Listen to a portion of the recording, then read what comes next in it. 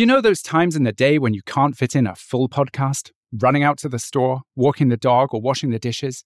Jam is the new way to listen when you have just enough time for the perfect short audio playlist. Get started at listentojam.com/podcast and get your daily Jam playlist filled with more voices in less time.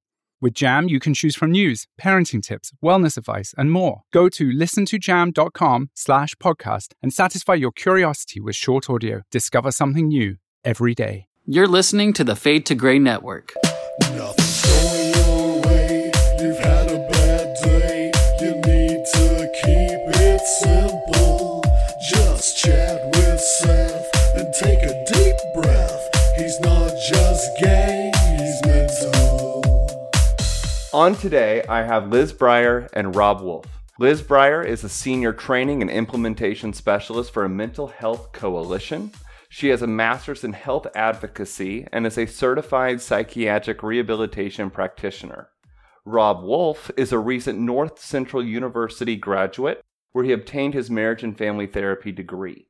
He spent the last 14 months doing in-home counseling for a variety of issues, mostly trauma for all ages.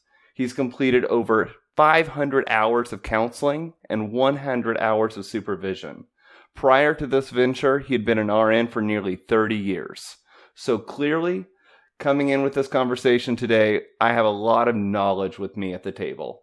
And I'm very, very excited to have these two professionals on to discuss trauma. Specifically, what it is, how it impacts us, the trauma-informed care movement, and experiences they've had in the field and in the classroom. And my hope is that at the end of this conversation, we can talk about strategies that really help people who have a history of trauma be more resilient in their everyday lives. How are you guys doing today? I'm doing really well. Yeah, thanks for asking. Yeah, absolutely. Well, I'm so happy to have you guys here. And so to get started, I'd kind of like to break down the word trauma. In your experience and in your education, how do you define trauma? What is this? I feel like Rob should answer that as a recent graduate. Put those student loans to work, Rob. Yeah, I mean, so to me, trauma can be lots of things, right? And it's different for each person. I mean, this is probably not going to be as textbook as you want, but it's different for each person. I was just talking to my wife about this last night. There are certain things that I react to that you would never react to and vice versa. So trauma is anything that brings up feelings, things that may upset you, things that draw you back to a place that give you panic, anxiety, any of those things that are unique to you and can really draw you out. And again, I saw a lot of sexual trauma. I saw a lot of physical abuse, those type of things. And varying from different ages and such. So trauma, to me, it's just anything that can cause you to react, and it's very unique to each individual. No, I would agree with that, actually. I would maybe, there's definitely some subjectivity to it. What is considered to be a traumatic event for one person may not be perceived in the same way for someone else.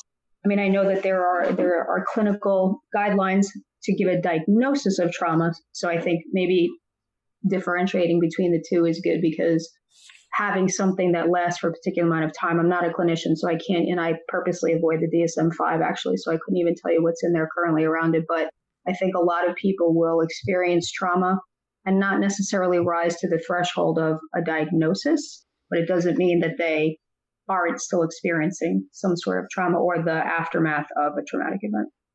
I think one of the important things to establish is that it can be direct experience to a traumatic event, such as the death of a loved one, a serious injury, a sexual assault, as we talk about child abuse or sexual abuse, things like that. But it also can be just witnessing a traumatic event, witnessing a shooting. Right.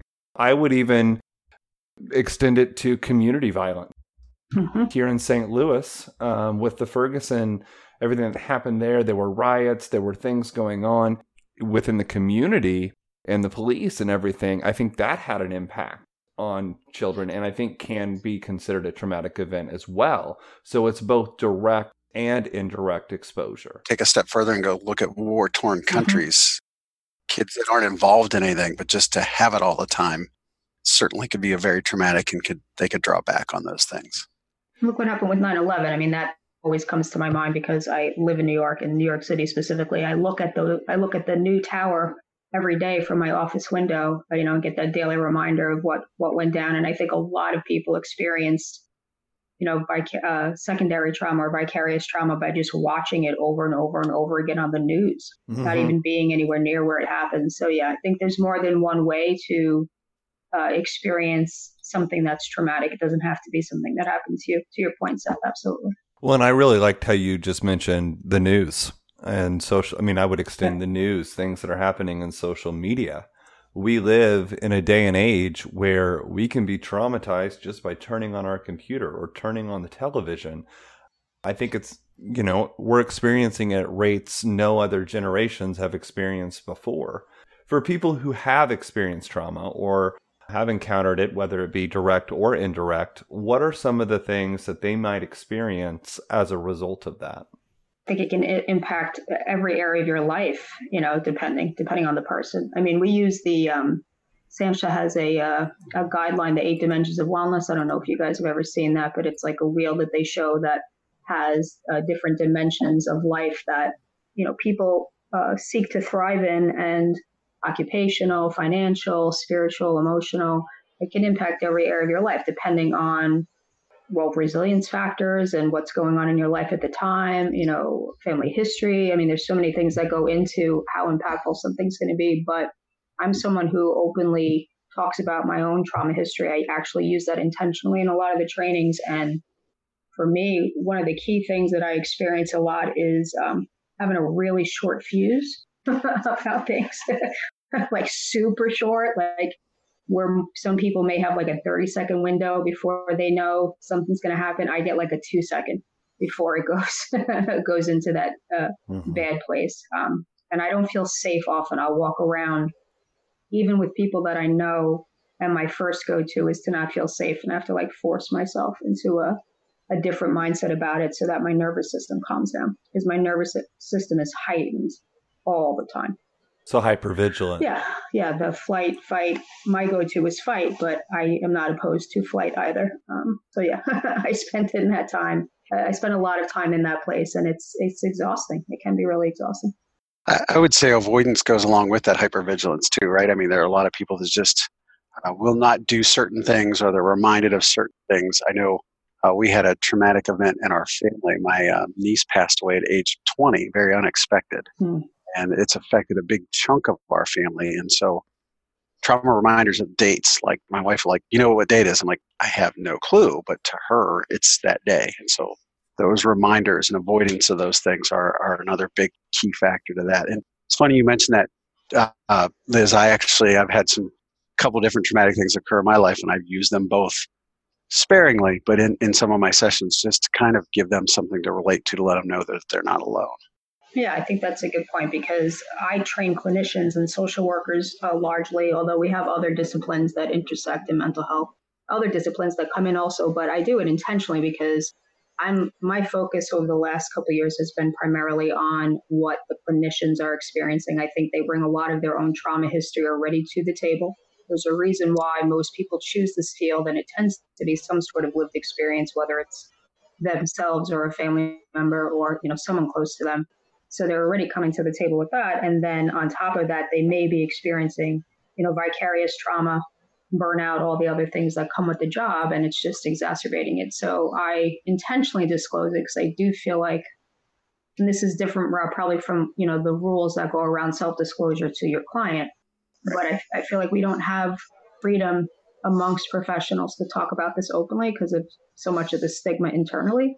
So we downplay it, or we don't focus on it. And that can really impact our ability to help people if we don't acknowledge it. So. Yeah. And I think you got to pick your spots, right? It's just very important when you bring it up. Like, if you're, usually it was, I had about 10 or 12 routine clients that I saw through my internship, and probably half of them were kids that had been sexually abused. Yeah. And so I had to be very careful when I would share things with them. But I think it was important for them to know, if I had experienced anything, you're not alone, right? You can get past this. There is a way to get it's never going to go away, but how a better way to deal with it, and just to let them see that there was that possibility there. I thought that was important. No, and I think that self-disclosure, there's a lot of debate around that. But when we share that, if we share that, and how we share that with clients. But I want to piggyback off of what Liz shared in regards to the power in sharing it among colleagues. Yeah. I think so often there is a fear that if we disclose our history or our mental health concerns or the things that we have been through, that we will somehow be judged or viewed as incompetent, fearful that they will lose their job. There's this really interesting hypocrisy in the field where we accept all of our clients for struggling, but we ourselves are not allowed to. Yeah, I would agree with that. And I think that we really need to look at that, and looking with professionals that do disclose their trauma histories or their mental health concerns. I view them as warriors in the field because it's a change that we need desperately. I agree. Yeah. Because in my opinion, if I am going to be of any help to anyone else, I first have to be open about where I'm at. And I think that there is power in sharing that with people that we work with. Yeah, I'd agree. And I was very upfront with my clients and even the other folks that worked around me, my colleagues, that I have a regular therapist I've seen for years. I'm like, I think every human being should have somebody they could go and unload on. I just think to me, it's just proven valuable. And I would wait for those weeks until I had the time to go and talk to them. And so, yeah, I think it normalizes who you are, but there is a little bit of a fear that you don't have it all together. But as Liz mentioned earlier, most people that have an affinity for this field don't have it all together, right? Whether we're seeking for answers, seeking for whatever, or we've suffered a trauma, or we've gone through an event that, the story again and again and again in my classes of, well, this happened to me, I went to counseling, and this is what I wanted to do. Yeah, that's where it comes from. You saw what it did for you, and so you're willing to want to help somebody else. If you can help somebody, then you want to be able to do it. Yep, I agree with that. And I think, to both your points, that it has to be intentional. Our trainings can typically be anywhere from 20 people to 60 people. I've talked openly at it at conferences to rooms of, 200 people. So you have to very carefully choose. First of all, it's emotionally draining to put yourself out like that all the time. So you have to, I'm much better at it now, but there was a time where I may have been sharing one specific thing, and it actually had to do with trauma encountered on the job, and I would cry. Now, I don't particularly love doing that, but it does have a very interesting effect on folks who are watching it, especially if you are talking to a room full of clinicians, because it's a level of vulnerability that makes people very uncomfortable. They don't like it. So you can see like half the room will be nodding their head in agreement and feeling like they can connect with you, and the other half is looking to get out of that room as soon as possible, and they totally shut down. And it's visceral. You can see it. But I do think it still needs to be done, because to Seth's point, how can we be creating environments of help and healing for folks if we can't deal with our own stuff and be open about our own stuff? Totally agree. Going off of that a little bit, tell me about what landed each of you in the field. What drew you into training clinicians or providing direct care? What is it that brought you here? I sucked at everything else. No, that is not true. That is not true. Family history of trauma, mental illness in my family made me think in my mid-20s that I was going to save the world. I think a lot of, college students think that initially, very rose-colored glasses, that you're going to affect so much change. And I remember I was sitting in my abnormal psych class, and all these light bulbs were like going off in my head of, oh, that explains this. Oh, that explains that. Now, I've since I've had many evolutions in my thinking about psychopathology in general, but that's what led me to the field, is that I felt like I could do some good there. And then I've worn a lot of different hats in this field, from administrative work to direct advocacy, running grassroots organizations. I've done a little bit of everything. So right now I've landed on training, just because I think the pendulum is swinging, and that providers are really not getting the support that they need to do the jobs that they're being asked to do. So that's the short version. So mine is, as you read my bio, it's a long and winding road. I mean, this is like my fourth career. So been an RN forever. Right. I graduated in May of 90 and I wasn't using that. I'm actually sell artificial grass. Right. I know. And in fact, when I never told my clients, but all my colleagues what I did, they thought I was crazy. They're like, what are you doing here? So about 5 or 6 years ago, I had some experiences in my own therapy, working with other people, and I thought I want to do something that I was passionate about. Wasn't really passionate about what I was doing then, as far as selling artificial grass. There's not a lot life affecting changes in that, and so that's really what drew me into it. And I realized that I'm kind of built for it, if that makes sense. I have pretty strong personality that I don't draw stuff home with me. So I could go hear the most horrific things with my clients and I live in compartments. And so I would separate it into there and knew that I could help them for that time and it didn't draw me back in and didn't wear me down. So I think that's where it came from, just wanting to be passionate about something that I did and helping others. That's kind of where it came from. And I want to work with couples. Not a lot of people do, but that's what I would really like to do eventually. That's cool. That's awesome. What I do want to talk about the change in careers, though, from an RN to counseling. I think that's an interesting. I mean, we all have our own path, and we all have our own journey, and it sounds like you have definitely been on one, Rob. So tell us a little bit about what was that? Why the change? So when I did nursing, I got into medical sales. I sold for Medtronic for 7 years. And very long story, I have kids. So I have two older ones. We decided to have our third one. When we had our third one, my boss at Medtronic told me, hey, I know guys that try to put their family first. That never works. I'm like, okay, so I've got to leave this, what I'm doing right now. So then I jumped to the family business for artificial turf. But to go back to the nursing, the last thing that I did in nursing, I worked in the cardiac cath lab. I loved the work, right? Someone would come in terribly sick. Having an MI even, we come in on call and make them feel better. What I think that helped me as far as where I'm at now is I don't like to say callous, but I'm hardened to certain things. I accept certain things. I know death is a very natural part of life. I know people get sick and get injured. And I also know when people tell me stuff, I'm generally unshockable because I'm just not surprised of anything. So I think that's really helped me in my career path is just that. It was funny. My sister is a GYN oncologist, so she's seen a lot of death in her life. I asked her, I said, so do you think it's the fields we chose that made us the way we are? She goes, no, I think we chose the fields we're in because of the way we are. So I think it's kind of my personality in that switch over from nursing. I'd love the work, but I don't know that I could go back to that portion of my life. Mm-hmm. I'm always interested to hear the changes in career paths, especially what leads people into counseling. Because I think it's truly, I think everyone has a story in that regard, and normally they're pretty good. So I appreciate you sharing that. I mean, I will share just from my own perspective. I mean, the things that drew me into the social work field was essentially the desire to work one-on-one and with individuals to help them overcome ordinary life situations due to my own personal difficulty with depression, anxiety, and social situations growing up.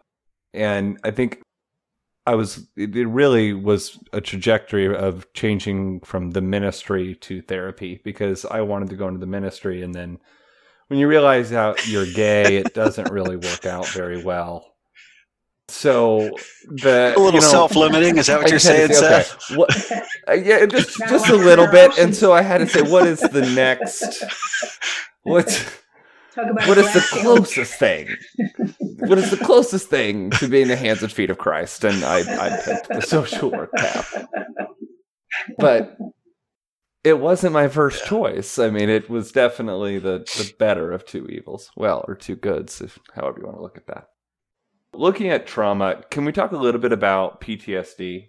And do you guys know anything about PTSD? I mean, sure. I know some things about it. Yeah, I don't work. I think people for a long time only thought that applied to veterans and didn't realize that, other people could be experiencing PTSD as well. I don't think I've worked with too many people directly who have that as their primary diagnosis. So I don't know, Rob, you probably can speak to that maybe a little more. Yeah, and it's funny you mentioned that. I read a book on where it started. I mean, about 30, 40 years ago, that was folks coming back from the service, right? And what's going on, and then they kind of came up with the diagnosis. But you're right, it is every day, and it can be different things. Like literally, she's not here, so I'll say it out loud. My wife has it. We've talked about it. We got a magnet in the mail one time. It lists, hey, it was for a training. List the top 5 symptoms of PTSD. I'm like, you have 4 of these, dear. That means that these things are going on. It's the hypervigilance and the avoidance and all those things. And I saw it a lot of my clients, right? I had a lot of little folks with sexual abuse. I had one that there was a loss of a parent and in a violent way. And so there was a lot. So it was familial from on top down that we had to work through and let them know that it was very real, right? This is not, you're not making this up. My whole goal when I worked with them was to not take the load, but to lighten the load. There was a word picture I used with all of them was, if you've ever watched Friends, this is always sticks into my head. With Ross, with the pivots, taking the couch up the steps, pivot. I always wanted to shout it in session, but I didn't. But I always liked it. I said, hey, look, let's take this couch outside. And say we're on the 3rd or 4th floor. I said, I bet you over time, you might be able to get this up a couple steps, but you're never going to be able to carry this yourself. I said, but what if I got on the other end? What if your mom and your dad or your siblings, what if they help? You still have to carry this, but you lightened it some. It doesn't mean it's going to go away, but the more you can talk about it, the more you get it out, the easier your story, and you can lay claim to it as your story, can deal with it. And so that was just my approach. That's the way that I always looked at it and these were, for me, there were 4 or 5 of them, true sexual abuse or violence in their life. It was something that was very real to them. And the PTSD was true, right? It was things that they avoided, things that they didn't want to do because of the trauma that occurred in their life. And again, I see it in my family, right? All these things that have gone on. So I know it's very real. And it extends to everybody, as Liz said it. Yeah, it started with the military thing, but man, it's very real and day to day and can be in varying degrees. And that's something I want to touch on, that trauma does not necessarily result in PTSD, but it can. It can. Absolutely. One may experience depression, anxiety, panic, relationship difficulties, etc., even if the symptoms do not add up to a diagnosis of PTSD. Correct. And so it can really be beneficial with any form of trauma to work that out from a trauma-informed perspective with a therapist and really explore that. We talked a little bit about the symptomology in regards to hypervigilance and things of that nature. I do want to just run through just kind of a list of some of those symptoms that you may experience having encountered trauma, which can include flashbacks, nightmares, emotional distress when reminders are present, physical reactivity, the hypervigilance, as we talked about earlier, which often comes with an increased startle response, engaging in risky behaviors, difficulty concentrating, difficulty with sleep, irritability or aggression, and then also looking at changes in mood. Often negative thoughts about self, others, the world, blaming, that negative affect, losing interest in activities that you used to enjoy, forgetting key parts of the trauma is very common, and then feelings of isolation. And then, as Rob has talked about, the avoidance, right? Avoiding trauma-related thoughts and feelings and those external trauma reminders. I just wanted to kind of run through that because there's a lot of things that one can experience. And just because you're experiencing one of these things does not mean that you have PTSD. Just things to kind of look out for. Anything you guys would add to that? I think I ended up with that diagnosis, one of a few that I've had, but I never felt like it fully fit my specific situation. Although I do have quite a few of those, but I think complex trauma would have been more of an accurate diagnosis had I gone in to the system as a child. That certainly would have been more accurate. But I do feel like with PTSD, a lot of times it's just they need to do more work at having more nuance in our current diagnostic manual. It's too general. I don't know that everybody is going to fall into that category. And for me, what makes trauma is whether or not it's the level of distress it's causing. Like, is it impacting your life? I mean, I think that's true with all of the mental health diagnoses. It's only an issue when it's an issue. You could be experiencing a lot of those things and still not ever have it be impactful enough to affect your functioning. So, yeah, I'd agree with that, Liz. It's not an issue unless it is, right? I mean, some people can see something. For instance, again, I mentioned earlier, something can happen to my wife. Same thing happened to me. It affects us differently. And so to her, it could be PTSD. To me, it's just another thing. And the other caveat I would put onto it is the changes that can occur that you don't even realize are related to it. I have one client in mind specifically who was my age, and the trauma that they had early on completely changed who this person was, right? Their life path 40 years was completely different based upon it. So whether it was PTSD or just strictly the traumatic experience, and they would tell you this to a person, yep, I would be completely different if this didn't happen to me. So just knowing that it's long-term and that it can affect all types of things for them, and that they don't even realize it. Yeah, I would agree with that. Yeah. Mm-hmm. And I think, too, if you take into account the work that's been done with adults based on the adverse childhood experiences, too. So if someone has a history of that and then they experience a traumatic event later on in adulthood, the likelihood of that having a more profound impact on them is going to be increased.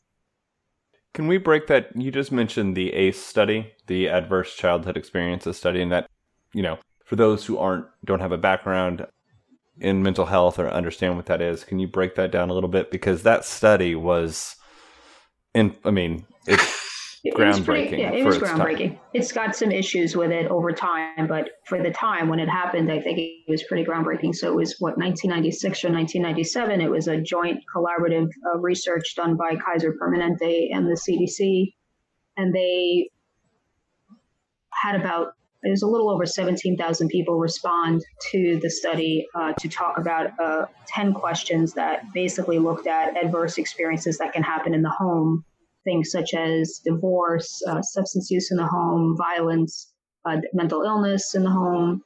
I can't remember the other ones off the top of my head, but it's 10 questions. And of the 17,000 that responded, a very high percentage of them had more than one. Many had more than two, and so on. I have 9 of the 10. The problem with that study is a few. So the majority of folks who responded were in a particular demographic. It was mostly white, college educated, middle class and up, mostly women. So what it did do, what was incredibly interesting about it, was that it brought to light something that was being othered, I guess, for lack of a better word. Like, if middle class white people had it, then this must be a bigger issue than we think it is. So that was the one thing that I think came out of it. And they've done studies since then. There was one done in Philadelphia in 2012, I think, that much smaller sample size. I think it was less than somewhere between 2,000 and 3,000 people, but they looked at external factors. So they had a much more ethnically and racially diverse group respond, because Center City, Philly is a very diverse city. And they looked at things like bullying, racism, neighborhood safety, stuff like that, and added those to the current questions. And as you can imagine, the rates of the original questions were very high for this second group. But then when you added these other elements in, the responses were also very high. I made a few of those myself, actually. So what's the most useful piece of information out of all of this, though, is that it helps in terms of interventions with children, because we now know the more of those questions that you answered positively to, the more of those experiences you've had, the more likely you're going to have things in adulthood such as poor health.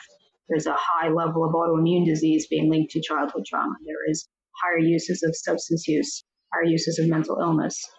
Mortality rates are higher. Like, the amount of physical health issues that are impacted by this just because of the way trauma changes the brain, just because of the way it changes the pleasure centers of the brain, I think would make someone more likely to use and not know when to stop, or not experience the same outcome from, say, drinking that the average person would experience. So they have to use more because their pleasure center has been damaged.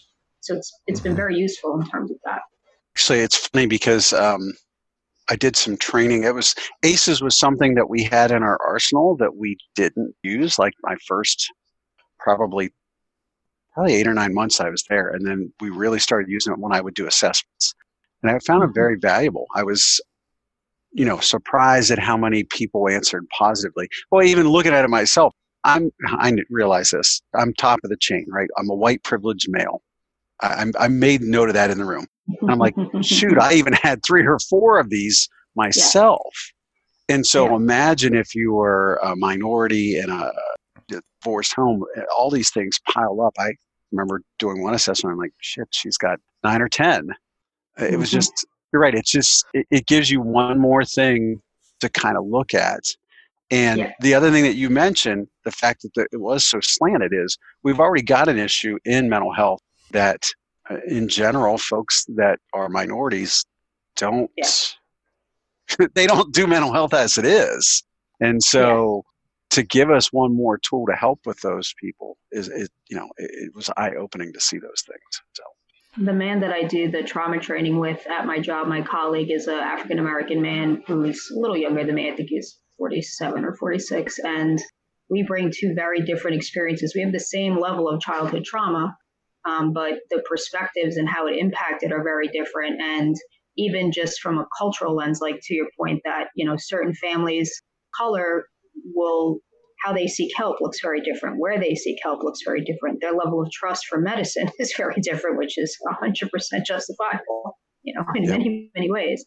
And it's eye-opening because when he and I do this training together, the majority of the workforce in New York City at this point are people of color. You start to see less of that the higher up you go in leadership. The executive directors and the administrators, they tend to be white, but the direct care staff are mostly people of color, and they will start to open up about their own trauma histories once they see he and I together. I laugh, I kid him. I'm like, they're probably thinking, well, if he trusts that white woman, I'm not going to have an issue. If he's putting all his stuff out there in front of her and everything's okay. So, and we've heard some really eye-opening things be discussed by providers of just with their own experiences. And like when they start to put those pieces together that, hey, this isn't just the people I'm working with. This was me. I have 9 of those, or I have all of those. Yeah, it's helpful in a lot of ways. What I found so interesting in the research was the tie of those experiences, right? The adverse childhood experience to biological things down the road that literally experiencing a certain amount of traumatic experiences in your life can reduce your lifespan by up to 20 years. That is, that's significant. And I feel like it changed the game for mental health in how we conceptualize the concerns that we see in our clients. I think it changed the private field. I would argue that it hasn't changed much in the public right now. I know you had referred to it as trauma-informed care, which is the national phrase that we use to describe this, but I'd like to see that be pushed a little bit further to be more like trauma responsive at this point. Like we need to take it out of the knowledge base into changing our practice because that's Well, let's talk about that, though. There are stages of change in the trauma-informed care model, right? Yep. I know there's 4 of them, and I'm not remembering all of them. Yeah, there are 4. Yeah, I'm not remembering them either. Shame on me, and I train on this, but I'm having a Sunday moment. I would argue that we are someplace in between right now. We are somewhere in between trauma-informed and trauma-responsive, and the 2 that are after have more to do with people's direct practice. I don't feel like the system, the public mental health system, is doing much with this information. It sits on an assessment.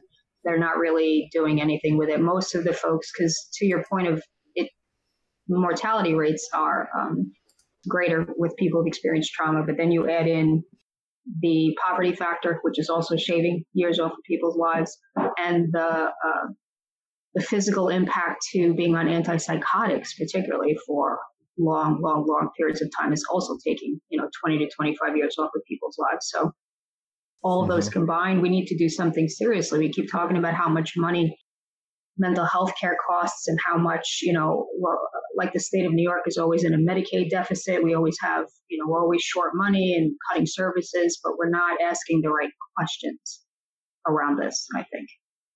So. Well, let's talk about that.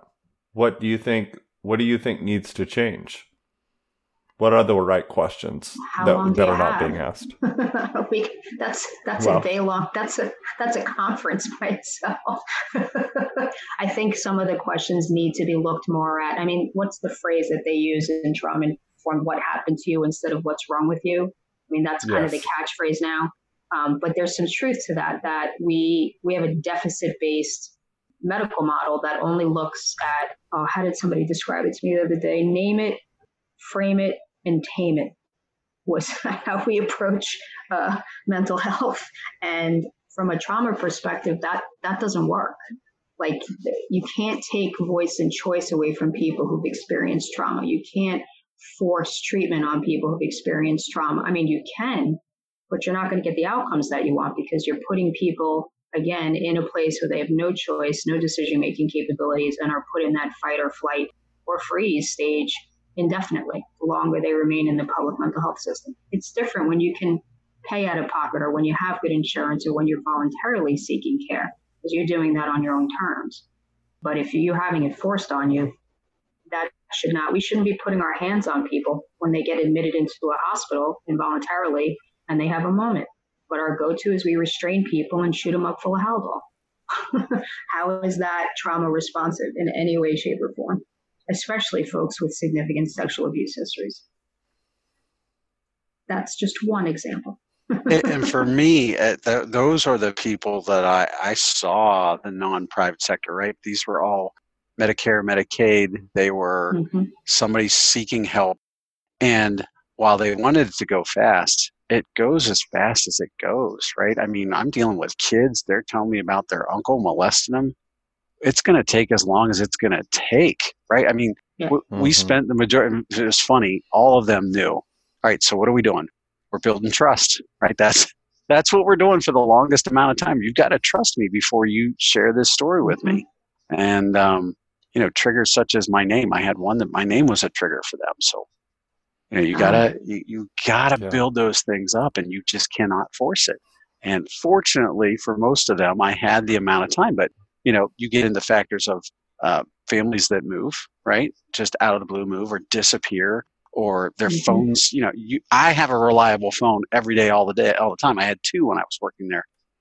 Phones could be shut off, right? Electricity, it's cold, it's winter, and so they disappear, and you feel like you're getting somewhere with them, and they feel like they're getting somewhere that drops off. So challenges are real, and especially for, if you're young, I mentioned the person that was older, it's going to affect you for the rest of your life. So the sooner we can at least talk about it, maybe the better, because that was at the end of our trauma focus, was what's our life look like after this? This doesn't have to define us. This isn't who we are, part of us, but what are we going to look like after that? And so to be able to have that time with them was really important. And sometimes you didn't, because you're trying to get them through. But that can be very tricky also. That time factor is a big issue. But even things like the physical environment that you're offering treatment in. So how chaotic is it? What do the lights look like? Are staff able to actually spend a decent amount of time with you, or are they so overburdened by just the paperwork alone just to get paid that all they're focusing on is, the dollar, because that's what's being pushed on them from up above them? You have these very disconnected administrators who haven't probably sat in front of a client in years, but keep pushing all of these other things onto clinicians. They're getting burnt out. You don't have a good female to male staff ratio for the amount of people who may have those issues and need to work with someone specifically. You don't have therapists who look or sound like you. You're a person of color, probably not going to be one disclosing all your stuff right off the bat to someone who's not a person of color. There's a lot of things we could be changing, Seth, I think, to your point. And maybe it isn't as big of a gap as I think it is between the private and the public, because listening to Rob, it sounds like it may not be, but I think we have two different systems, in all honesty. One that has way more, not freedoms, but way more advantages than it realizes, as weird as that sounds, because we're talking about mental illness, but there is some level of advantage to being able to pay $500 out of pocket to get an hour with a psychiatrist versus, Medicaid and you get in 10 minutes with a person who doesn't ever look up once to see your face. Big difference. Well, it is. I mean, there's a huge difference between the for-profit and the nonprofit world. Mm-hmm. Yeah. And just in its execution and access to care is very different. Speaking of that, just in general, regardless of public or private, when should a person with a trauma history seek professional help? Someone has a trauma history and they're kind of like, when do I need to talk to a counselor? When do I need to make that phone call? You want to answer that, Rob? Since you're the one that's calling? As soon as possible. I mean, I think when they're ready to talk about it, right, Seth? I mean, that's the big thing. You cannot. I remember being in a counseling session one time. It was I forget what the place was, but it was a post-abortion thing, and the mom was ready for the daughter to move on. And the daughter's like, I don't even want to talk about this. Well, there was no trauma for her. There's trauma for mom. So maybe mom needs counseling. It's not you have to. They joke about the first step is admitting you have a problem. Well, if you can't own up to it, then you're not ready. But if it's affecting you and it at all, make the call, right? I mean, it is sooner the better so that you can work it out and start talking about it. And, I had some of mine were years before. I had some that were months before. It's just a matter of kind of owning up to it. And being able to talk about it, because if you're not ready, and I had some that it took us a year to get to a point where they were ready, and it had been several years behind. But being ready to be open to talk to somebody is probably the most important thing. Yeah, I would agree with that. Rob, in working with clients, so in a therapy setting, keep that in mind. And then Liz, for you, and just kind of looking at the different programs you're running, the direct care that you're seeing, how do you measure success? How do you measure a client's progress toward a goal or a task? I don't think we can measure it like we would measure other things. So I want to jump into that a little bit. Wow, that is so tricky. I mean, so that was one of those things, because a lot of mine is training that was fresh. There's a couple things I wanted to do. I want to be solution focused when I grow up. So to me, having them see those changes, them see the steps they want to take, but really it's on them, right? I mean, we've got to talk to them about when they're ready. And there were a couple, and see, so when I graduated, they all knew I was leaving, but they could stay in the system. There were a couple that were ready to go. And then there were a couple, they just wanted to hold on a little bit more. And I wanted to say, but you're so ready. You're ready. So what we would generally do is we go back and let's look at our treatment plan. What are the things we were going to work on? Did we accomplish A, B, C, and D? If we did, okay, what do we need to do to get you to the next step so that you have enough confidence to kind of be on your own? But, really getting to them to agree on some things that they want to see change. And I have one in mind specifically that when I first met this person, they're like, we're never going to talk about it ever. By the time we were done, we were full-fledged talking about it, talking with family about it. And when I was done, they're like, okay, good, ready to go. And so sometimes, to me, that was a sign, right? I'm a salesperson. So there's my sales sign. They're ready to go.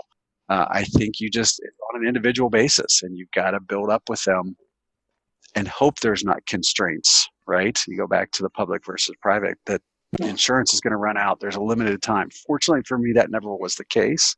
But I think building it up with them and going back, checking in with them. Where do you feel like you're at? Where are we on this? And reassuring them when you feel like they're further along than they think they are. And ultimately, you're not in control of it, right? I mean, you just aren't. It's one thing for me to say, I think you're done with your trauma. It's another thing for you to say, I don't think I'm quite there yet. So I think you have to leave part of it on their plate. Yeah, I would agree with that. The answer is probably the same from a non-clinical perspective, because I have run programs over the years, day treatments, things like that. And a lot of the programs I've supervised have been self-help style programs. So they call it peer-led programs in the public system, which is basically just people with that shared lived experience running it. And there's no time frame typically to that level of support because it is self-help. So you can be with that group where you're getting support as long as you want it and as long as you need it. And, to be clear, it's not clinical interventions you're getting, but you're getting that connection piece and that shared accountability and the ability to, process whatever treatment you are getting with someone, what's working, what's not working. And there's no time frame to that. So when you feel you've gotten what you needed, you're done. And most people don't really leave those types of situations because it's so valuable to them to have that connection. I mean, who is it, Dr. Bessel van der Kolk, the guy who wrote The Body Keeps the Score? I've heard him say more than once that connection is the number one thing that we need in mental health across the board. That's more valuable than, and I don't mean this to be disparaging against those of you in direct practice, but it is more valuable than a lot of that other stuff because of all the different ways that it impacts people and their experiences. No, that's not disparaging. Connection is the key, Liz, right? Yeah. I have people, I didn't like my therapist. Okay, there's a million others. Go find another because common factors tell you that 40% of it is your connection with your therapist. And so there were some clients that I prided myself on connection. And there are a couple that I didn't. And I wanted to beat myself up. And I thought, you know what? They're just that percent that we didn't connect. And if they found somebody else, I'm like, that's great for them, right? That's what we want for them. So I think that's part of what you have to take on as a therapist, not taking it personal, right? It's not you. It's just that relationship, and you have to be comfortable with that. And as long as they get help somewhere, that's the key thing. Yeah, no, I agree with that. It has a lot to do with the flow, to use a really generic term. Like, what's the flow between you and the person that you're working with? And if it's not there, it's not there. And not everybody's going to connect like that, and that's fine. Because I work in the public side, I follow a model. A friend of mine, a colleague from Temple University, designed a philosophy on mental health treatment in general known as community inclusion. If you're curious, you can go to Temple and look for just putting community inclusion and the whole page will come up. But he has spent a lot of time over the years, at least 15 years now, I think, looking at how we can get people connected back to life so that what happens when the services are done or you run out of money or it's just not working for you, and how do you get people connected back to life and not where every single thing that they're relying on that's helpful is coming from the mental health system. Because as we all know, no matter where in it you work, funding changes. We get new politicians in who have different ideas about what's helpful.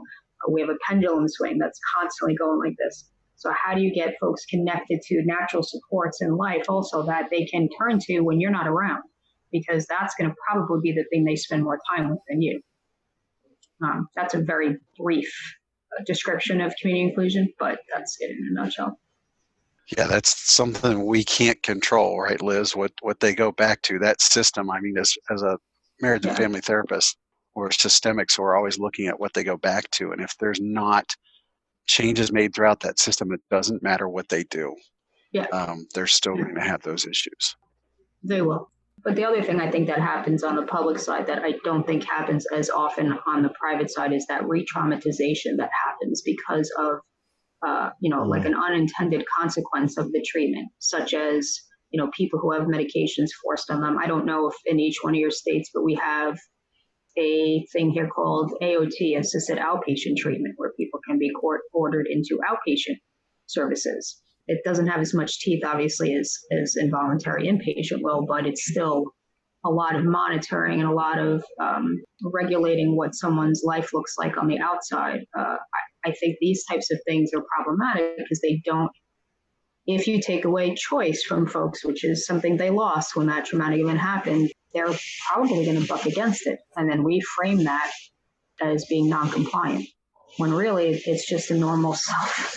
It's how anybody would react to those circumstances. Yep. Most people don't like choice being taken away from them. We don't like it as a species. We're very, very pro-choice in that respect. Give us the ability to define our own lives, even if we're making shitty choices, because Show me someone who doesn't make those types of choices. I did a class on trauma, like becoming a trauma-informed care professional, and that was one of the things they talked about a lot was, like, even within the school system, teachers might look at a child's behavior and be like, this is very problematic.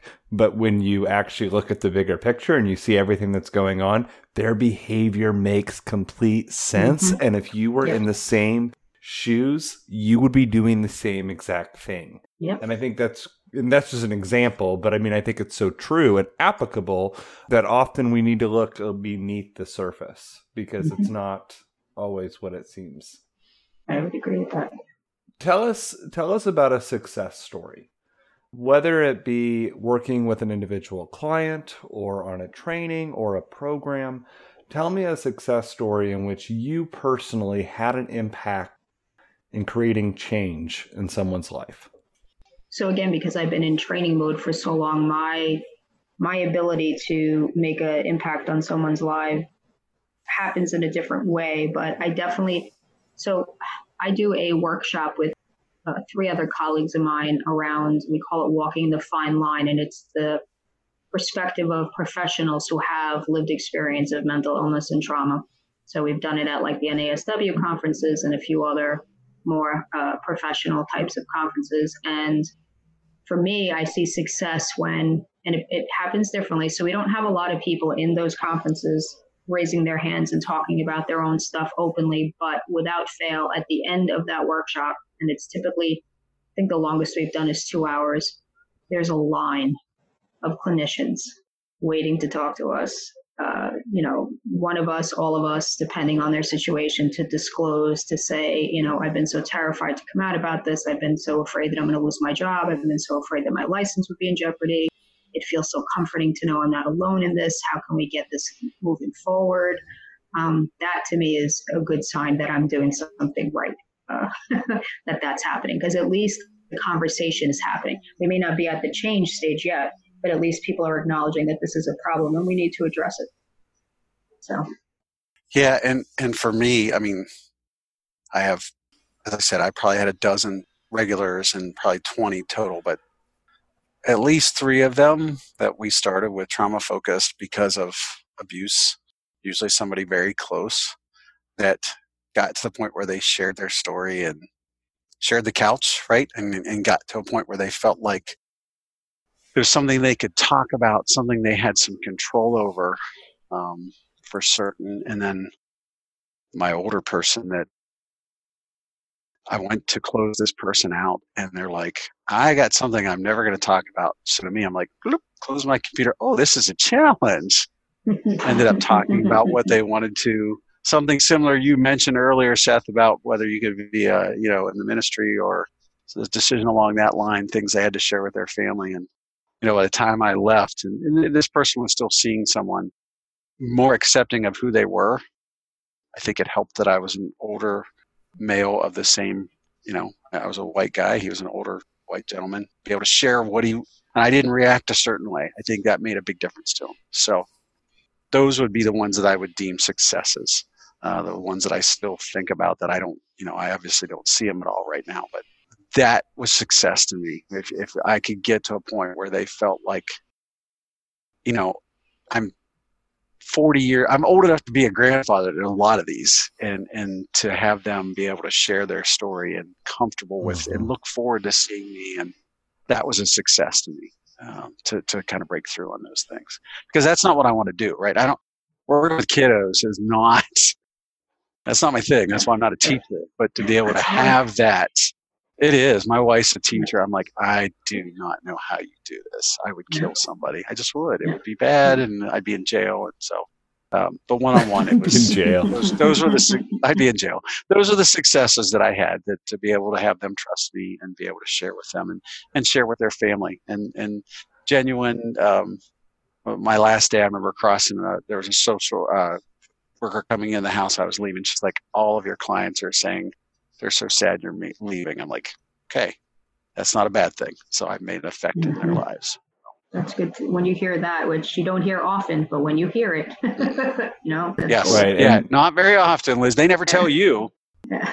Yeah. You have to grab onto that, though, and that's one of the reasons I wanted to ask that question is because we need to grab onto those moments, because in this profession, in this career, we're not going to hear positive things frequently, and we need to grab those success stories, the things that we have done, the people we've helped, and use them as reminders to help us when things don't go our way, and we have situations that are not a success. And so to kind of play into that a little bit, tell me about a not success story. Tell me about a situation or a client or a program or a training where you weren't able to be successful. What were the issues and what lessons were you able to apply from that experience? I almost feel like the answer I'm going to give you is also, for me, an indication of a success. But if I've pissed off a psychiatrist, which happens quite often, I think that is both right. It's both a sign of what needs to be changed in my approach, and then also that I've actually done what I set out to do, which was to poke the bear and say, hey, this isn't really working. And at the top of this chain are you all, and you keep perpetuating this stuff that isn't working.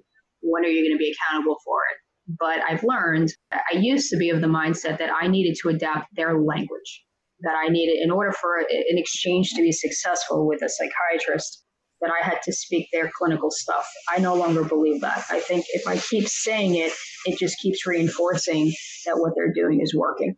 And I won't do that anymore. So now I purposely will use non-clinical language and talk about how much power those words have over people and the labeling that we're doing and over pathologizing everything. And everything now is a mental illness, and you can't just have a bad day because they've got a code for it somewhere in the DSM and they can get paid for it. So we have to just look at everything through that lens. I've adjusted when I've walked out of those conversations or trainings feeling like I could have done something different. Now I know the different thing to do is I don't need to adjust for them. They need to adjust for me. That's kind of where I'm at this point. Yeah. And so for me, and this was actually interesting, the conversation I had my last supervision was, I think going into school, I knew white privilege was a thing. Coming out of school, I really know it's a thing, and I'm trying to see it more. I had one client who was a young African-American female that I felt like I connected with mom, but I never connected with her. And then I looked back and there were a couple others, and I didn't know if it was all people of color because there was one that wanted to come back. So to me, that was that struggle of knowing that it wasn't me, that it was maybe a situation, maybe it was someone else in their life that I reminded them, whatever. And so, yes, I saw it as a failure, but I saw it as a success that she connected with somebody else. Somebody else came in and she was able to connect with her. I'm like, that's a win, right? I may not have been that fit for them at this point in time. And it also made me more aware of it, to try to be more culturally aware when I go into a room of what things I need to work on and be aware of, because, I'm almost a 53-year-old dude. You got a 13-year-old young gal that's got all these things in their life. And then I'm completely different race. That was a non-success, but in the end, I felt like it was good because I talked to somebody else that had gone back in there. I'm like, I'm just so excited she found somebody to talk to. Yeah. Yeah, there's my failure and a success, kind of like Liz's all in one. A little bit different, but that's how I saw it. Got to put that strengths-based lens on, Seth. So it's not failures; it's opportunities for growth. Well, that's right. It's so important, though, because even when things don't go well, there's things that we have learned or can apply from those situations so that we're better at it next time, or the situations don't happen again. And I think it's so crucial that we do reframe that there really is no such thing as maybe there's not successful in maybe what our goal was, but we can always take some form of success away in regards to things that we can learn or do differently. And so I was really happy to hear that in both of your stories. And in both of them, I heard a lot about connection, right? That building rapport. So let's talk about that a little bit. What techniques have you found to be effective in building and developing trusting relationship and rapport with clients or colleagues and professionals in the field? What is it that helped in developing that relationship? I think authenticity. Mm-hmm. Yeah, people can smell bullshit a mile away on whatever role they're in. So if you're not being you and being transparent and clear and just, not trying to change who you are in that dynamic, but still keeping within the guidelines of your profession, that usually for me is what does it. When someone is crying hysterical in front of you and their life has been upended and destroyed and they're feeling like there's no hope, it's okay to say, yeah, that sucks. You don't have to turn around and try to find the silver lining in it for them, because there is no silver lining in that moment. They don't want to hear that. They're not going to gravitate towards that. And they're going to think that you're not really there for them. So for me, it's been authenticity. Just keep it as real as you possibly can within the guidelines. Yeah, I would echo that, Liz. I think you got to be able to be present and be who you are and be empathetic, right? That was something I learned a lot in school. It's not sympathy, to just say, wow, that sucks. I remember telling people, man, I'm really sorry that happened to you. Mm-hmm. And just leave it at that. I mean, just let them know that I'm not here to fix it. I'm here to listen, and just, it's okay to have these feelings. These feelings are yours. They're acceptable. You're allowed to have them. And for me, it was to just be natural. Funny story. I have two pets. I have a dog and I have a cat, my son's cat. I will pet them. If I go to a stranger's home, I do not like to touch anybody else's pets. It could be my nieces, I don't touch them. And so it became a joke, and it was a thing. And I remember one of my last sessions, somebody brought their dog in, and one of the parents goes, oh, he's not going to touch that thing. I'm like, I'm sorry, I'm a weirdo. And so it really broke the ice. They got to see that, you know what, I didn't have it all together. There are weird things about me that were unique about me. And it just kind of broke that ice. And what do you mean you don't touch other people's pets? I just don't. And they all accepted it. So they knew that's who I was. So I think just being very real and within the realm of, confidentiality and such, but being real with them and just attempting them. I went to one house. There was literally a pile of garbage in the middle of the room. So just to not make a big deal out of stuff, right? Just, oh, okay, well, everybody apologized for, look, I'm not here to look at your stuff. That's not why we're here. Just trying to let their guard down and let them know that they don't have to be on in front of you.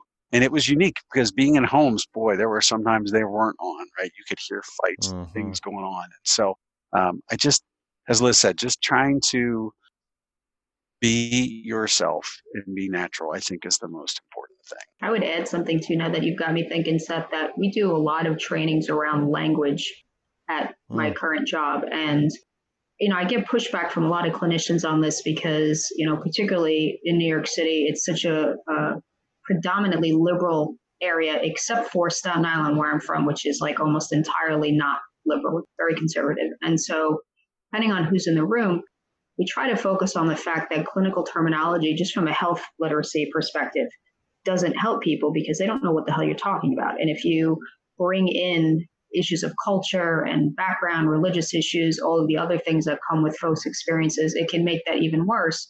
But not even just from that perspective, that just because these words have so much power, like if you label someone as a schizophrenic, that's going to follow them for life. That's helpful for you for a billing purpose, and it's helpful for the clinician to have a framework on what treatment would be most helpful given, the patterns around that historically, but don't call that person that. And we get a lot of pushback of, oh, it's political correctness. And I'm like, it's not in this way that you're thinking. It is deliberately reframing things. There's nothing wrong with reframing things so that you're meeting people where they're at. That's actually a good thing to do. Not about changing words just because we're uncomfortable with what those words mean. These are words that have had people lose 40, 50 years of their lives institutionalized. These words have real power. They mean something. You give a child that label, that's following them. They're going to get picked on in school. They're going to get beat up over it. They're going to be ostracized. They're never going to have that key component of connection because those words just separate people into categories where they can't connect, I guess, is my point.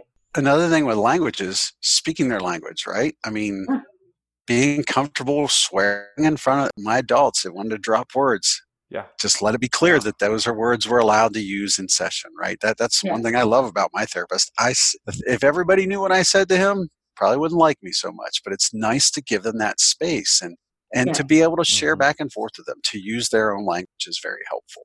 Well, it's being person-centered. We need to meet the client where they are. Yep. It's not they need to meet us, we meet them. And that needs to be the focus, person-centered. What were you going to say, Liz? I was going to say too, allowing people to be comfortable in their own forms of expression. But also, if you are going to use those clinical terms with someone, you have to really define what you mean, because these words mean different things depending on the person you're talking about. So when you say someone is actively psychotic, what is that? How are you breaking it down for them so they understand what the hell you're talking about? Because clinicians will know, we'll have a frame of reference for what we need, but psychosis to one person looks very different from psychosis for another person. You need to be very specific so that what you're offering is actually helpful and not damaging. Just to remind us of, we're here to help. So the tools we use should actually be helpful.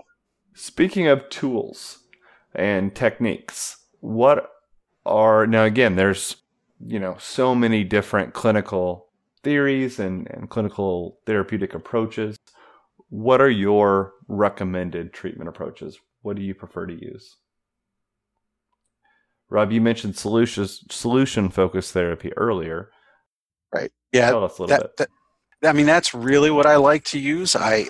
So where I worked, because of the time frame, socioeconomic level, where they figured they were with education level, we always wanted to do cognitive behavioral therapy.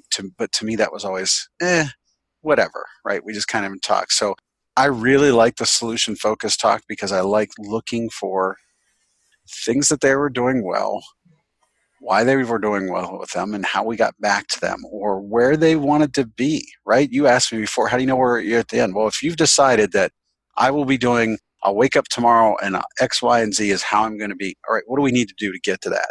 So I loved using the miracle question. I liked using scaling. Scaling was really helpful for a couple of my clients in particular. Okay, you're here. Where were you when we started? Where are you now? And what do we need to be for you to feel like you're finished? So those are the things that I really like to use as far as solution focused. And I think it's applicable, and I know it's applicable to depression, anxiety. There's just a whole slew of things that you can use it for and with that I think is very valuable. So as I always joke, when I grow up, I want to be a solution focused therapist. So obviously I'm not treating people directly as a non-clinician, but some of the therapies that I have found myself encouraging people to look into have been more on the that mind-body connection type of interventions, just because of the way people disassociate from their bodies when they've experienced trauma, and how that can have some pretty serious ramifications, and that people may not even be aware of some of the physical health issues they may be having because they're just so used to not paying attention to the body or even being aware that something's happening. So as cheesy as it sounds, yoga is actually one of the most effective treatments and interventions for trauma just because of its impact on the nervous system. I have personally found it very helpful. There are other, like EMDR, I think is probably a very good intervention. I do think that there needs to be some care around that though, because I think it leaves people pretty raw initially. And like the one time that I did seek that out as a treatment, the therapist was like in the middle of Manhattan, and I would have had to leave there at rush hour to, get on a subway and deal with being in a sardine can with hundreds of people and being in a potential place of being triggered. And he was like, yeah, you're probably going to find yourself, a little raw. And I'm like, and I can't do this because there's never any good time where I'm not going to be someplace where I'm dealing with all of this extra overstimulation. But anyone I know who has ever gone through that says it's been very helpful. And they don't even know why it works. They just know that it works. What else do I recommend? I really have been drawn lately to the positive psychology movement, like Martin Seligman, and just the way that they've been reframing, rather than focusing on deficits, focus on what's working and what's really going well, and cultivating the things that people do that will lead them to that place of healing rather than focusing on what needs to be fixed. I really am drawn to that. I haven't really seen it in action in practice yet, but in health coaching, we use a lot of it, which I'm working on my second certification in that now. We use a lot of positive psychology techniques in our one-on-one interventions with folks. And it's amazing what you can help coach someone towards if you focus on what's right versus what they need to fix. Or if you focus on taking away things from people, people instinctively buck against that. But if you focus on adding things on to someone, they're usually pretty receptive to that. I would agree. It's all about our perspective. Mm-hmm. I mean, I think that you mentioned a language earlier. I think that there's been a lot that's been perpetuated that there's a problem with you. Yep. That message has been delivered loud and clear for many, many years. And I think that's a stain on the mental health field. And so I think re-engineering this to be, hey, let's focus on what's going well rather than trying to fix you. Like there's a problem with you. I think that's good stuff. I also want to touch on how we ourselves as clinicians and mental health professionals in the field, what causes secondary trauma? Yeah, I think for me, where I could see it and where I saw it before was stories that hit close to home, right? I think that was the big thing where there was the potential for me. Just hearing somebody's trauma story was the potential. Putting yourself in those shoes. That's where I talk about those living and compartmentalizing my life was very important to me, because otherwise I remember going to a session with my therapist saying, this is getting to me, this and that. And we talked about why, and we worked on some things, and I improved from there. But it's when you absorb too many blows sometimes and you're not separating yourself is where I saw the potential, and where it occurred with me is not taking myself out of it. Right. So it's funny. My wife and I watch a movie and she's like, oh, this is off. I'm like, okay, it's not real. So I could do that with a movie. But when you're in a room and somebody tells you the terrible thing that happens to them, you're like, shit, that is real. Mm-hmm. How am I going to deal with this? And knowing that it was very real to them. So for me, working really hard to just try to separate that, because it can really draw things back up and out of you that will take you out of. It's almost like just getting knocked off your game in the middle of a session. You've got to be careful with those things and just be aware of it. I would agree with that. Because so much of my experience has been working in, direct care in like hospital settings or clinic settings. I actually shared this earlier today with someone else, a story, my first job in mental health, actually. So I was just a mental health tech, the lowest paid person on the totem pole working. I just moved to Florida and got back into working, and at that point I think I was 30. So yeah, I had just turned 30, and this was my first unit. It was a very punitively run unit. It was all people who were court ordered there for up to like a year, I think was the maximum that they would be there. And these folks had a lot of issues, and there was a young woman on there who believed that Satanists were outside the hospital. Keep in mind, this hospital was the last TB hospital left in the United States at this time. So it was in a town called Lantana, Florida. So it looked like a prison to begin with, and it had folks with TB on one side and the mental health locked unit on the other. They actually filmed a horror movie there with Joey Lawrence when I was there. Like, that's how horrible this place was.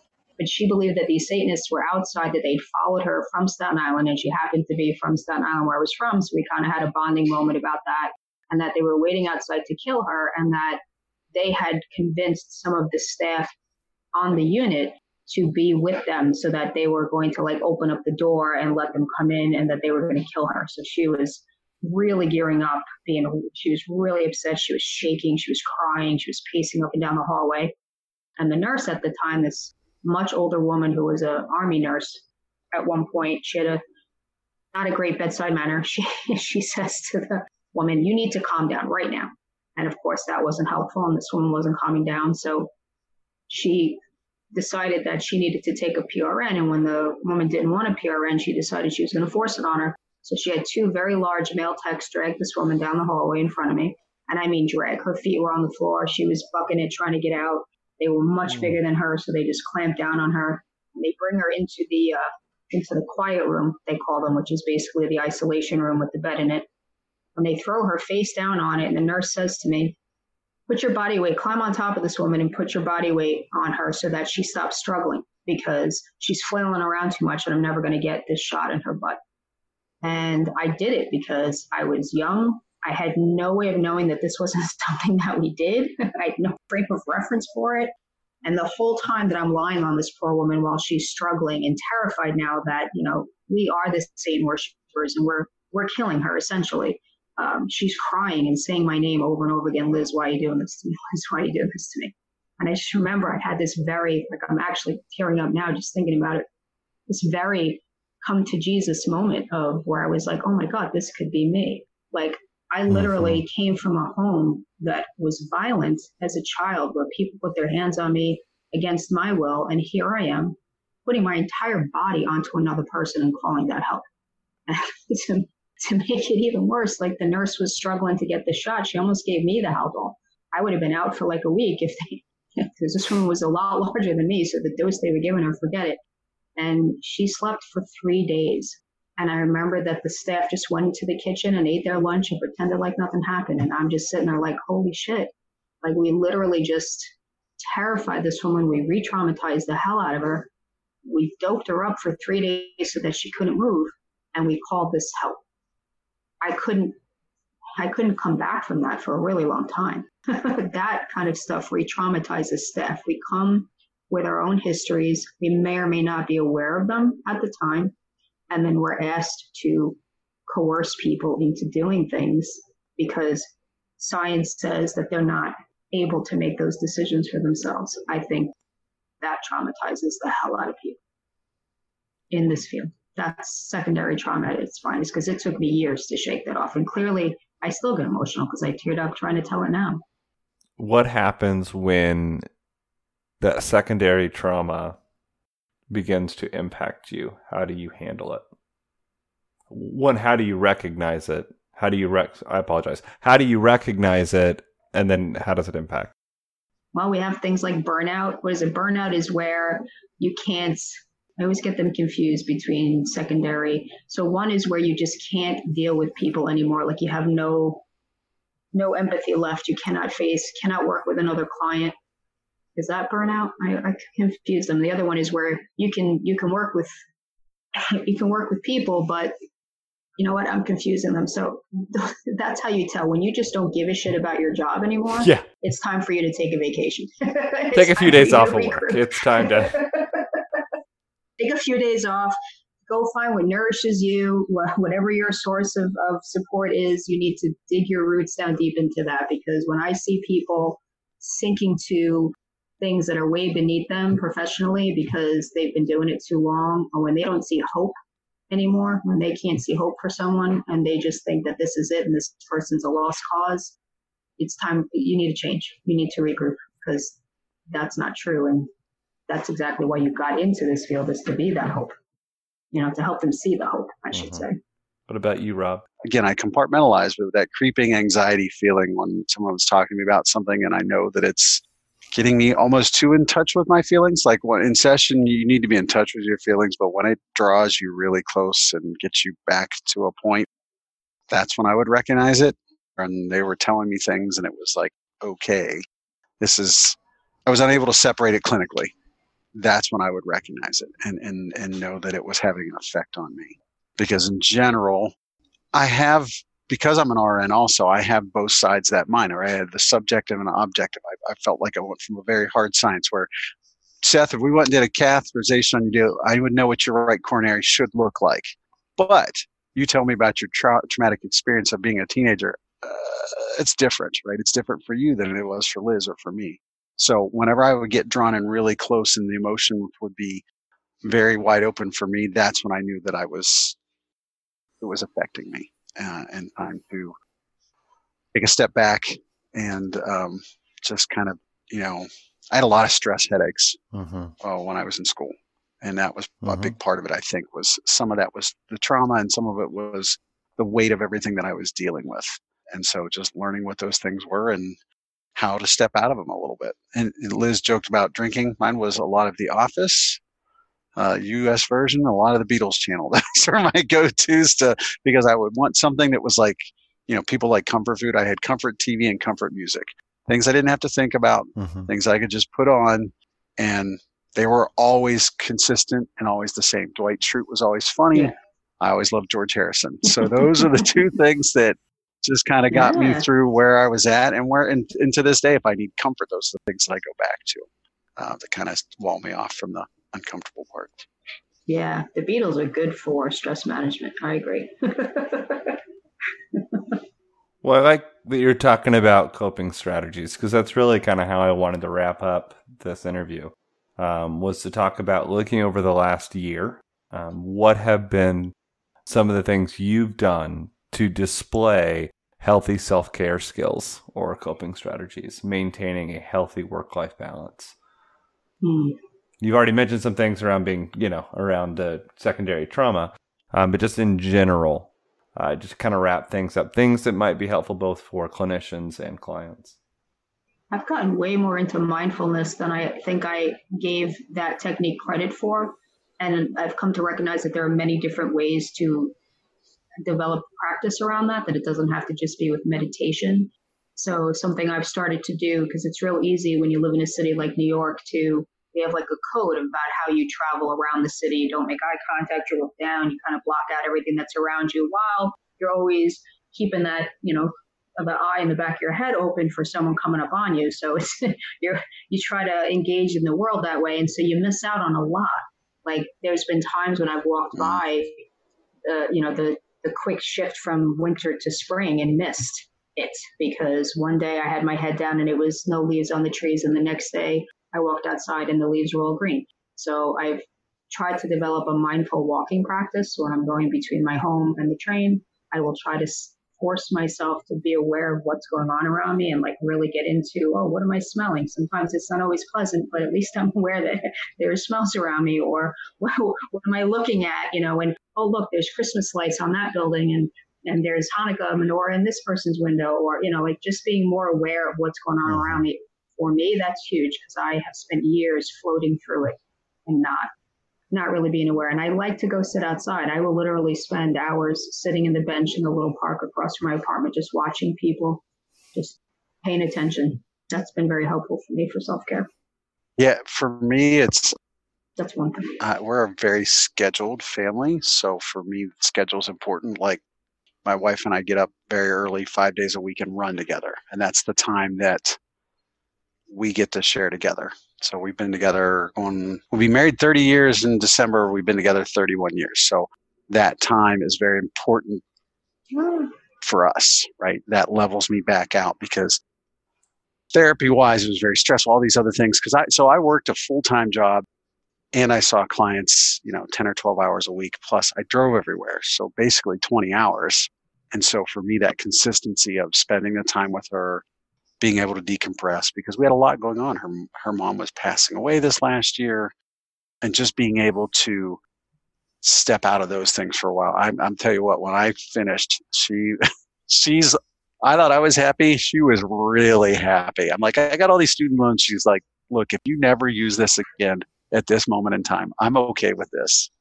Because you're home for dinner. If I need you to pick up or if you have to pick up our son, you're here. So for me, it's just kind of having a pattern and consistency and trying to be as scheduled as possible. I know that sounds weird in the midst of all this, but staying on those patterns. And when we miss those days that we didn't run together, and when I say early, we wake up at 4:15.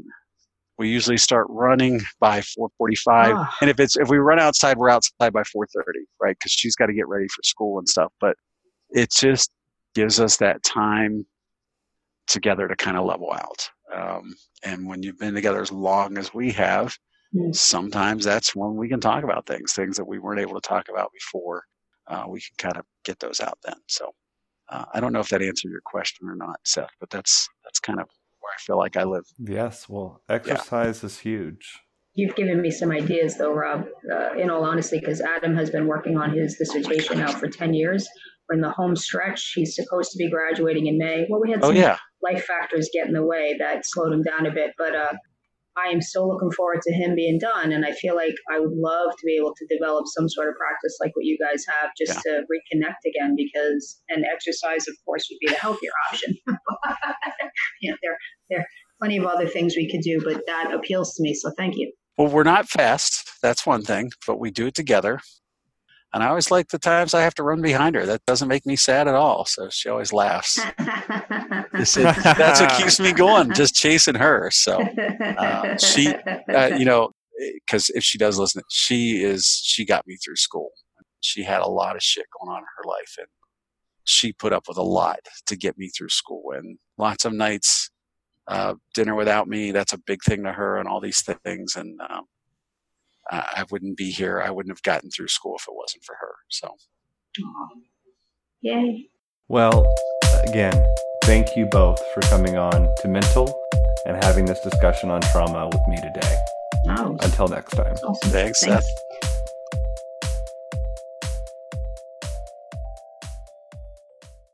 At the Home Depot, we have Black Friday savings all through November. And with that comes a joyful holiday bustle that we just love to hear. Although we also love the sound that comes after the holidays, when people put their new tools to use. In fact, we love it so much. When you buy select Milwaukee M18 kits, you'll get an extra tool for free. So after you're done filling the air with holiday magic, you can fill it with the sounds of doing. The Home Depot, how doers get more done.